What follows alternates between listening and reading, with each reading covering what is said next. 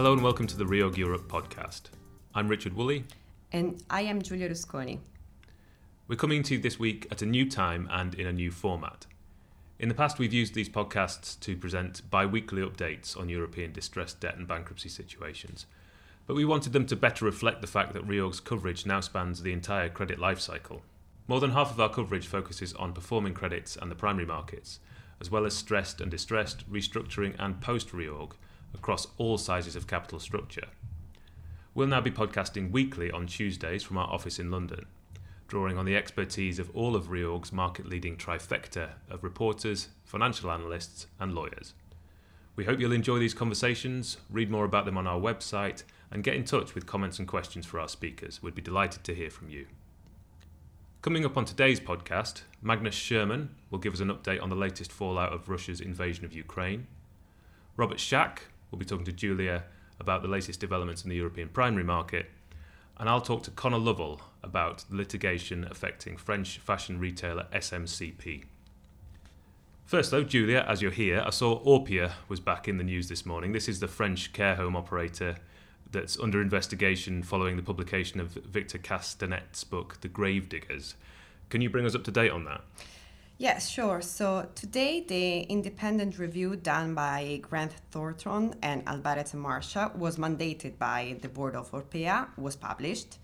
The review basically confirms some of the allegations made in the book, in particular on the improper use of public funds and the large use of temporary workers, which may have led to abuses of the residents. The French government investigation already brought this into light a few weeks ago, so nothing materially new since we published our analysis on Orpea on our website. However, the auditors did not find a systemic issue around food rationing or a plan to understaff facilities in order to optimize profits. Also, Orpea said it will postpone the publication of its annual accounts by about 2 weeks to May 13. Thanks, Giulia. Now, REOG's Samir team has been following the situation with Ukraine since Russia's invasion at the end of February. I caught up with editor Magnus Sherman to find out what the latest situation is. Hi Magnus, thanks for joining us. It's been just over 2 months now since Russia invaded Ukraine. What's the latest, please? Yeah, we've seen a couple of interesting developments in the past few weeks. One in Russia, I'll pick up on the sovereign. Russia didn't pay in dollars on its sovereign Eurobonds that they were supposed to pay in dollars. They paid in rubles instead. And ISDA found that that is a potential failure to pay event. And basically, that means that by next week, unless Russia changes its mind and transfers dollars, it will default on its sovereign Eurobonds, which is I think, pretty meaningful event. Of course, Russia is opposing this and has threatened with legal action. So that's one to watch. The Russian sovereign bonds are quoted somewhere in the teens now. So a lot of interest in that, and of course very politically sensitive. Whether or not you, as a Western investor, hold these sovereign bonds. Another thing I wanted to point out was in Ukraine, on the other side, we're seeing some changes from the corporate issuers. In March, we saw MHP, a large agro-industrial company. They sought and secured a 9-month, what they call a support period, which means they don't have to pay interest in the beginning. And they got that with not that much objection from bondholders. Then this week, we expect Kernel, one of its competitors. Kernel, they produce sunflowers, and then they crush that and turn it into sunflower oil and sell that abroad and in Ukraine. They paid on their coupons. They paid their coupon last week on the 2024 notes, and then tomorrow they will pay on the 2027 notes. So we're seeing some sort of signs that companies are getting at least a little bit more comfortable with the risks now, and they are still servicing their debt. So I think that's positive in Ukraine. I'll also note that DTEC Energy in March got an amendment to some of the to its bonds, whereby they pick half of the interest in March and half of the interest in June. so that they just add that to the principal of that bond. Okay, and what's the kind of consensus, if anything, on the likelihood of Russia's compliance with these payment obligations? I mean, so for Russia, there's no question that they can pay these, they can make these coupon payments and make these debt maturity payments.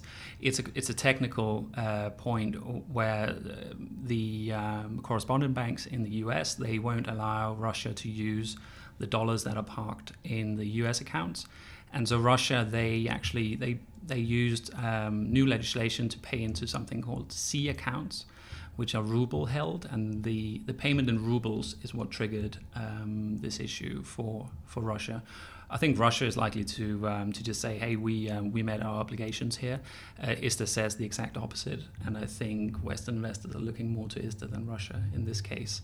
So I think there could be a pretty bumpy discussion coming on this topic, potentially also coupled with a sovereign debt restructuring for Russia. Since the invasion began, Reorg has been logging the impact of Russia's war on Ukraine on the companies we follow, including some Russian entities which have been hit by Western sanctions. These are all tagged under our Ukraine Invasion Impact article tag. We now track all of these companies in a dedicated database, updated every other week, with our latest reporting on the names as well as where to find their capital structures. Look out for the next edition, which is due out on May the 5th.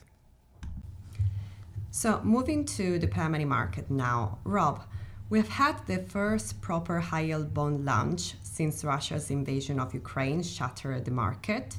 Are things back to normal in primary? Hi, Julia. Not quite. Overall, it's been a bit of a mixed picture. The market was widely expected to reopen after the Easter break, and we had a huge pipeline, such as deals like WM Morrison's, Unilever's T-Business Ekaterra, and software business Citrix, all expected to come. But so far, we've only had a handful of smaller issuers. These included 2 debut issuers in the loan market, with Clinigen and Cooper both funding their respective buyouts. And we've also currently got repeat issuer Refresco marketing a fresh buyout following its majority stake acquisition by KKR. And this week, of course, as you mentioned, we have UK house builder Miller Homes, which bought an 815 million sterling dual tranche bond to fund its buyout by Apollo. This is pretty interesting because it's the first real European high-yield bond since the end of February, so as we've only had a few split-rated deals in the bond market since. Why do you think the market is so hesitant? Did the recent deals struggle?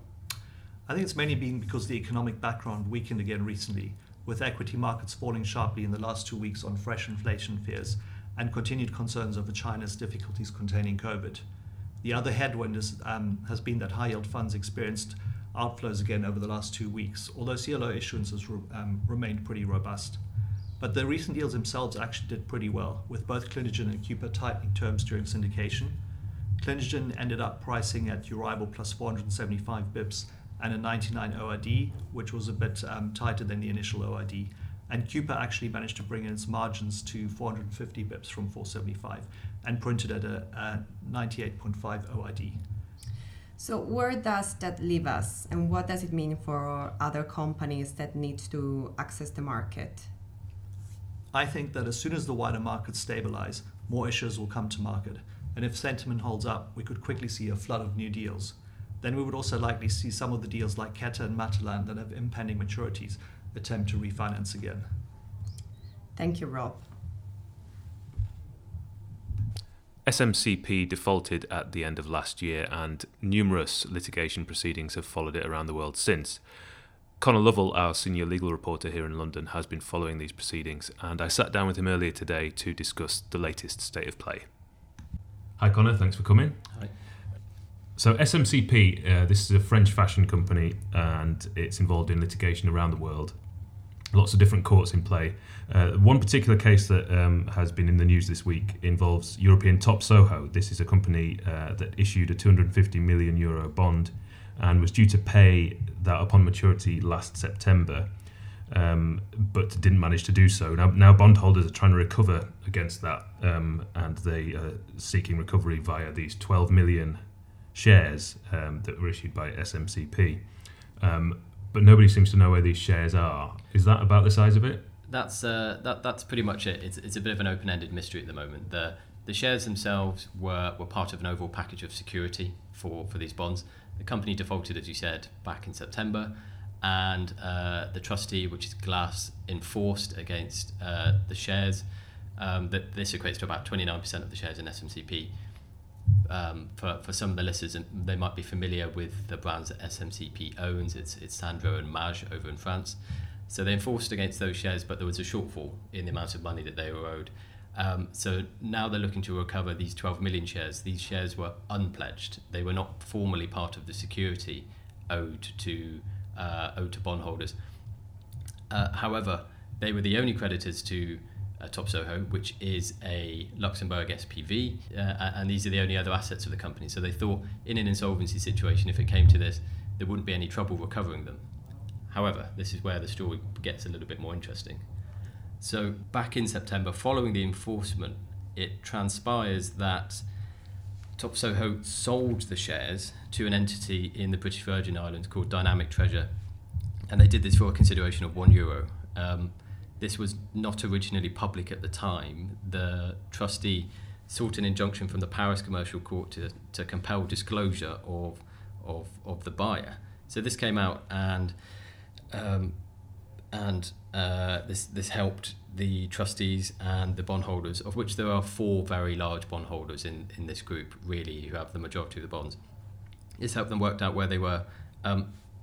We have found that from evidence submitted to the court in Singapore, that the shares were then converted from a pure registered form into a bearer form. This was in November. So according to Glass's solicitors, this makes them harder to trace and easier to dissipate. The shares were then forwarded on to an account in Singapore, held with JP Morgan. This is the last known location of these shares. Now, the big concern for the bondholders is essentially that these shares will be transferred on, perhaps onwards into mainland China, where it will be very hard, if not impossible, to recover these shares. The trustees sought and were given an injunction in Singapore to prevent any further dealing in these shares. However, it's not known whether this has been effective in practice or not. So that's where they were last seen. Now, there's another spanner in the works, which is essentially that the trustees to Dynamic Treasure, that BVI, the original buyer of the shares, they say, and they said this in a sworn affidavit to the Singapore High Court, that the share transfer agreement may have been forged. Quote, "We did not sign the exhibited agreement, and we believe that the exhibited agreement is not authentic." The other side of that signature, or the other signature on that agreement, which we have a copy of and it is on our site, is a woman called Chen Ran Kui. She's a manager at Top Soho. She's also the daughter of the Shandong Rui chairman and a director of a number of other companies in that group. European Top Soho is a member of the Shandong Rui conglomerate, which owns a number of European fashion brands, and at one point it intended to be a challenger to the French group LMVMH.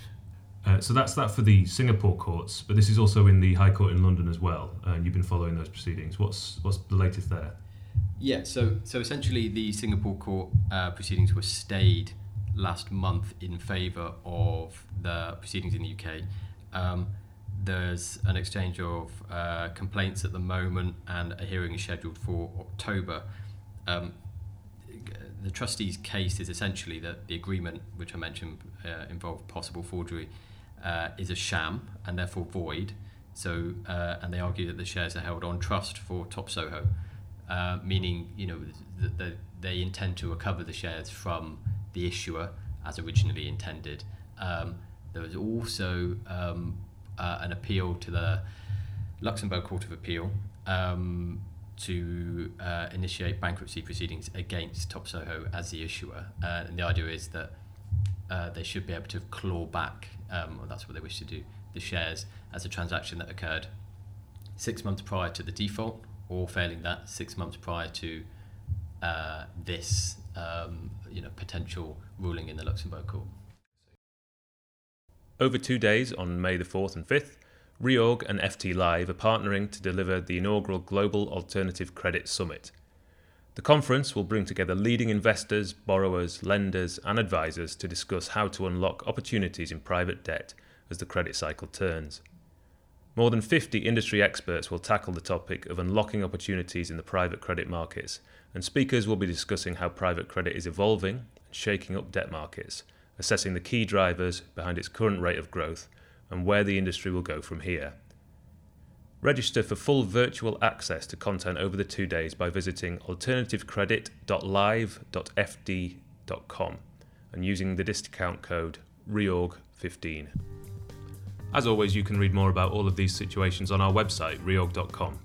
We'll be back next week with another Reorg Europe podcast. Thank you for listening. Thank you. Goodbye.